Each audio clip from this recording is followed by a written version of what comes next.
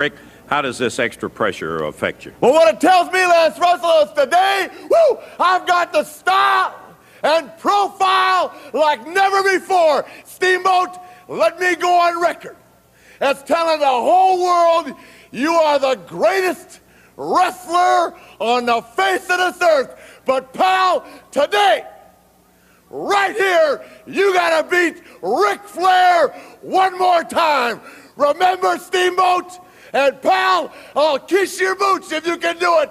But to be the man, you gotta beat the man. And I'm saying, right here in Nashville, Tennessee, pal, I'm the man. Ric Flair and Steamboat, you're gonna be mine. Woo! Woo! It's a great smackdown. Woo! Oh, man. I think we might be the first Presbyterian church in American history to have Ric Flair as the guest speaker. Woo! My name is Joe Davis. I'm the lead teacher here for the Garden. And by the way, just a reminder, starting next Sunday, next Sunday, right? Yes. Next Sunday is October 4th. We have an 11 o'clock service we're offering.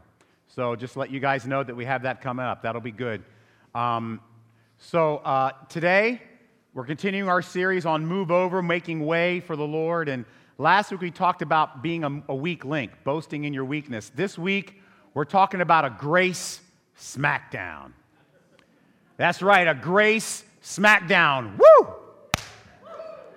I used to love wrestling back in the day, man. When I was a kid, I'd watch that. Dusty Rhodes, who recently died, and then you had Barry Windham and Mike Rotundo, the American Dream, Dusty Rhodes, and Steamboat Ricky and Ric Flair. Andre the Giant, anybody remember Andre the Giant? Oh, yeah. The Iron Sheik. Oh, he was a bad guy, the Iron Sheik. We didn't like him. And Nikolai Volk, the Russian and the Iranian tag team. That was great marketing, wasn't it? Today we're talking about the story of Jacob when he wrestled with God. And it's a very interesting story. So it's Genesis 32, 22 to 30. I'm going to read the first part to you, then come up to that part in just a minute, okay? It says, the same night Jacob arose and took his 2 wives, his 2 servants, and his 11 children, and they crossed the brook into Jabbok. And he took them and sent them across the stream and everyone else that he had with them. And Jacob was left alone for a moment. And then a man came and wrestled him until the break of day, all night. That's amazing. And when the man saw that he did not prevail against Jacob, he touched his hip socket, and Jacob's hip was put out of joint as he wrestled with him. Then he said, let me go, for the day is broken. But Jacob said, I will not let go unless you bless me. Verse 27.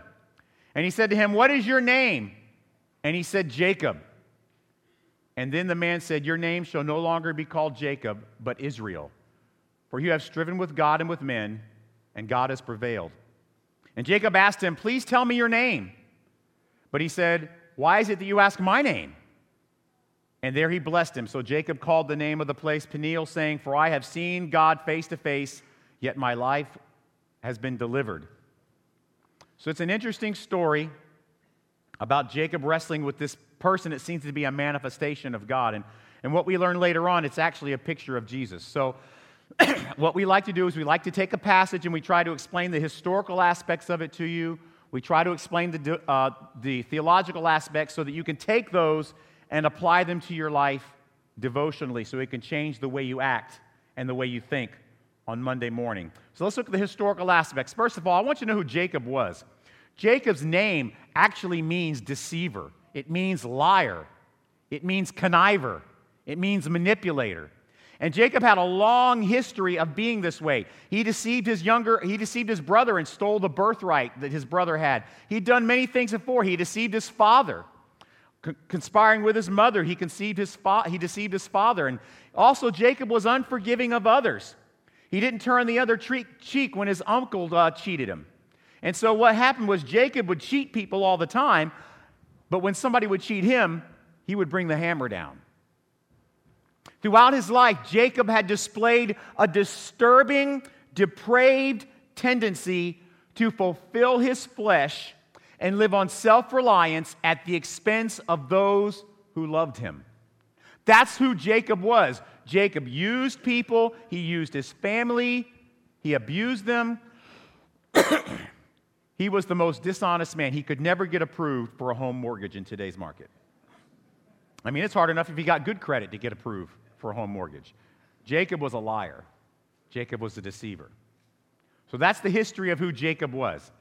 And at this point, Jacob is kind of fleeing with his family, and he comes to this brook, and Jacob's actually an important guy. Remember last week we talked about weak links in God's grace? This is a weak link, for sure. So let's look at the theological. Okay, the theological aspects of this grace smackdown that we're getting ready to look at. First of all, what happens is God corners Jacob when he's alone. Jacob sends his family on, and then God corners them on the other side of the river there.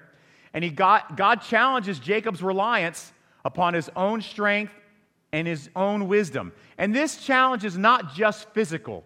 It's emotional and it's spiritual. Now, could you imagine what you'd be thinking? It's pitch dark, you're by yourself, and all of a sudden this guy comes and starts wrestling you to keep you from crossing where you want to go. He's wrestling with you all night long, and you can't beat him. What would you be thinking? And then God uses this submission hold on Jacob. Ric Flair's submission hold back in the day was the figure 4 leg lock. And whenever he would slap that thing on, the fans would go wild because they knew it was just a matter of time before his opponent submitted and said, I give up, I can't win. God uses a submission hold on Jacob. He dislocates his hip. And just something for you to know, the scripture tells us that Jacob had a permanent reminder of this the rest of his life. From this wrestling match where God dislocated his hip, he limped the rest of his life. So God kind of left a scar with their tussle. And here's what's interesting. The man wrestling Jacob asks for his opponent's name. He says, listen, give me your name. I want to know what your name is. And let me explain to you why that's important. In this culture, in this day and age, if you came across somebody and you met somebody, one of the ways you would establish dominance or authority over them is, tell me your name. And the person would submit to you by saying, my name is such and such. And it's very interesting, in this wrestling match, Jacob asked for his opponent's name, and the opponent says, why do you care about my name? But Jacob gives up his name very easily before that.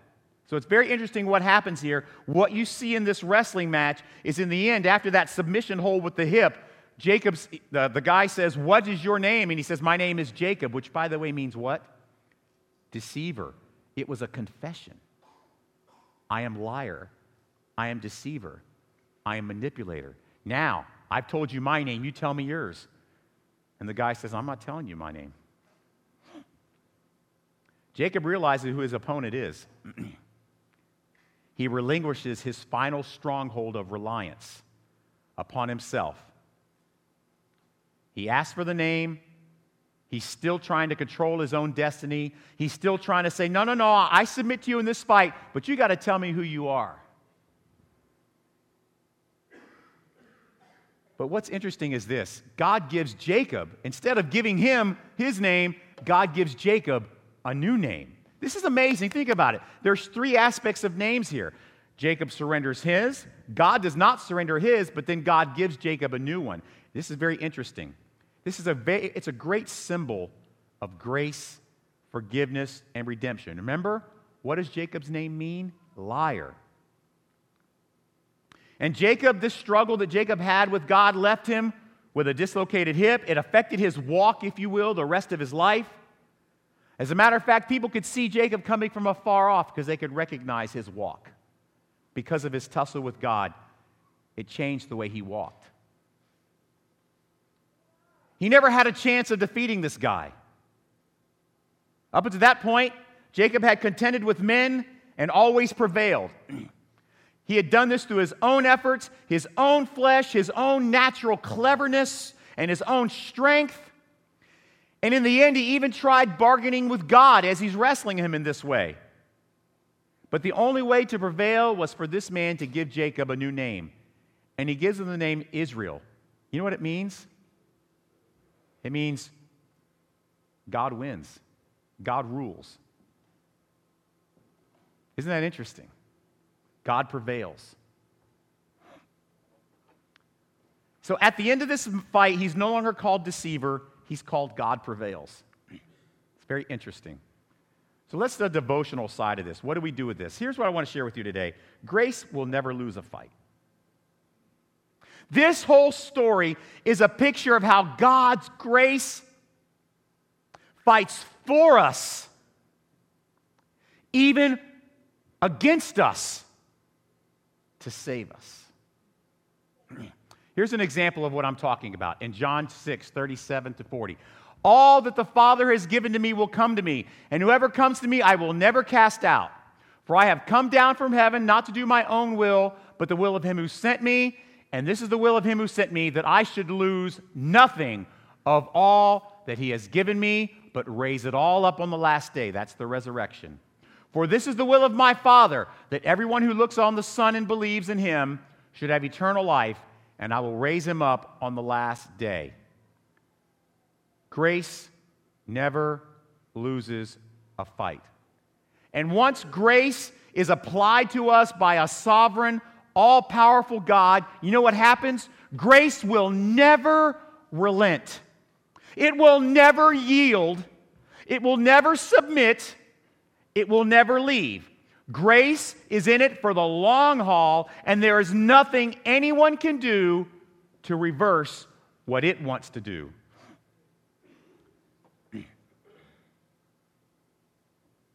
When grace engages in someone's life, there are several things it will always do, just like it did with Jacob, just like it's doing in some of yours today. First of all, grace will always prevail. Do you understand? Even if you fight it, try to squeeze it into your own understanding, you attempt to reconcile it with your own will, like when Jacob tried to ask for the name. In the end, it's grace that overwhelms us and brings us into submission. Do you understand that grace is not something that says, I will use this to compromise with you so that you can see God? No, grace just prevails. Grace just wins. Grace doesn't look for compromise. Grace doesn't strike bargains with you. It just defeats you. You know what else grace will do, though? It will leave scars. Because as we fight it, grace can leave lasting marks. Scars that remind us of when grace finally broke us. And these scars bring comfort. They provide evidence, guys, that its force in our life is real. Jacob's scar was a limp he had the rest of his life. And what happens is when grace engages you, when grace starts the battle for your heart and your soul and your mind, you will fight it tooth and nail. You can even accept it and still fight it. And it will leave scars because it will not stop at anything to make sure that you understand grace prevails. You know what else it does? It connects us to Heavenly Dad. In Romans 8:38 and 39, I love this passage. I love this passage. For I am sure that neither death, nor life, nor angels, nor rulers, nor things present, nor things to come, nor powers, nor height, nor depth, nor anything else in all creation will be able to separate us from the love of God in Christ Jesus our Lord. So not only does grace always prevail, not only does grace always leave scars, but grace always permanently connects us to Heavenly Dad. Grace cannot be undone. When the championship is won, it's a championship forever. It's not like the Heisman Trophy that can be revoked if you got caught cheating.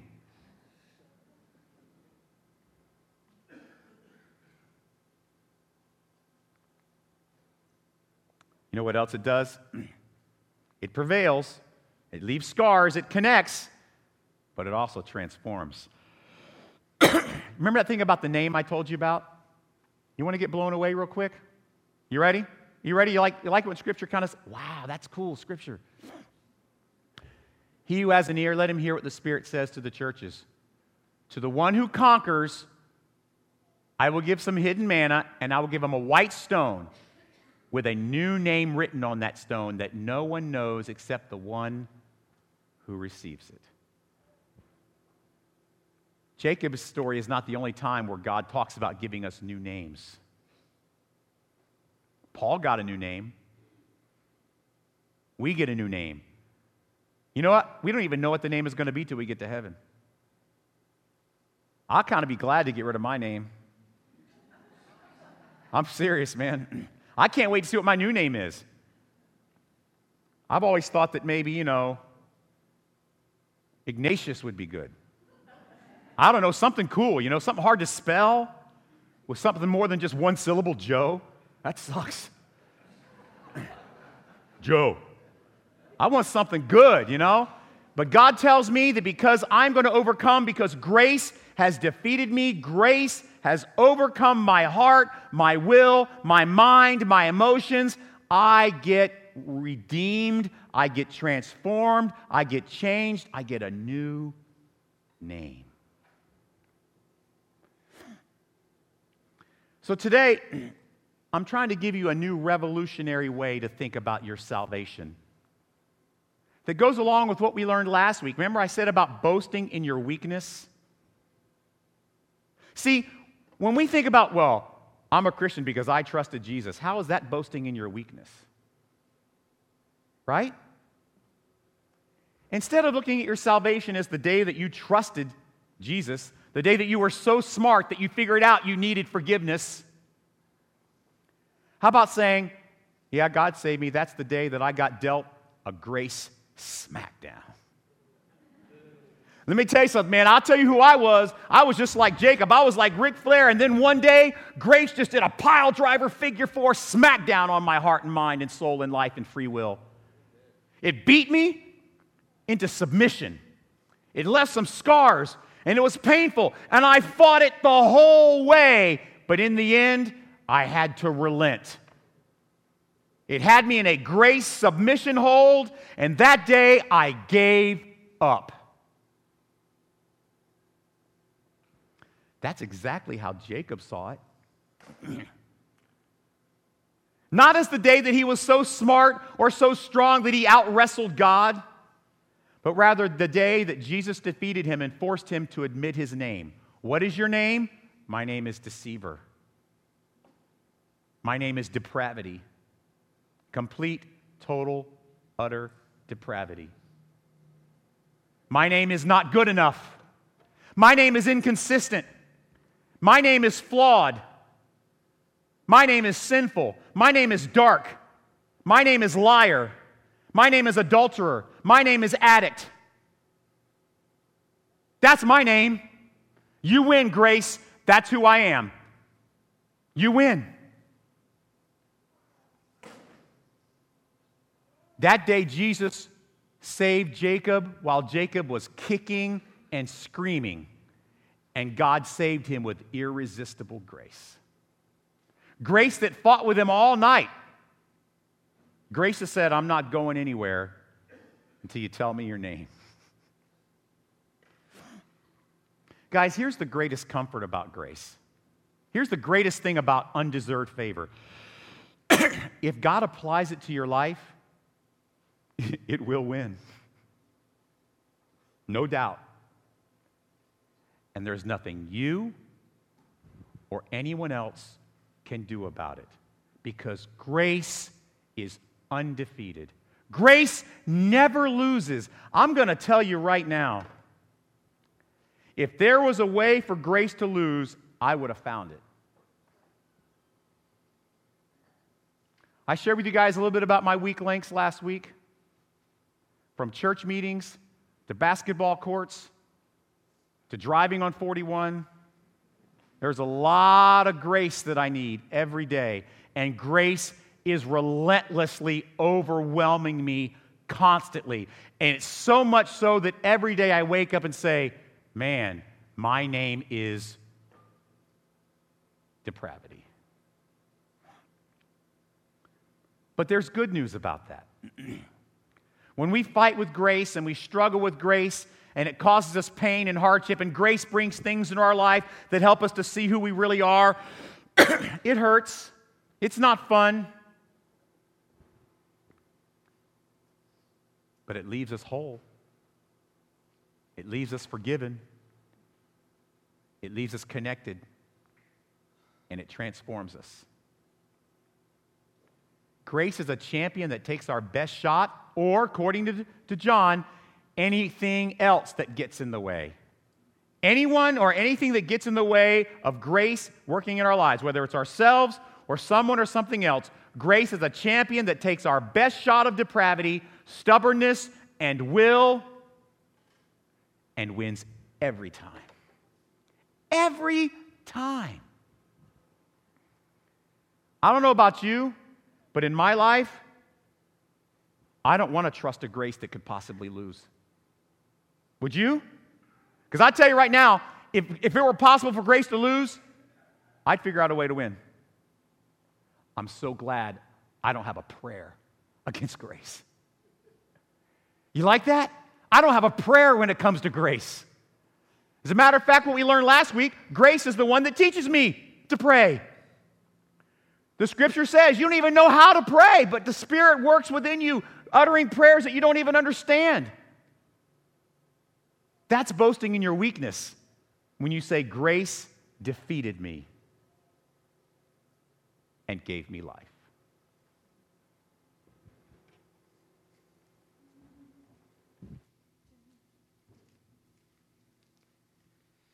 Before we sing our last song together, I invite you to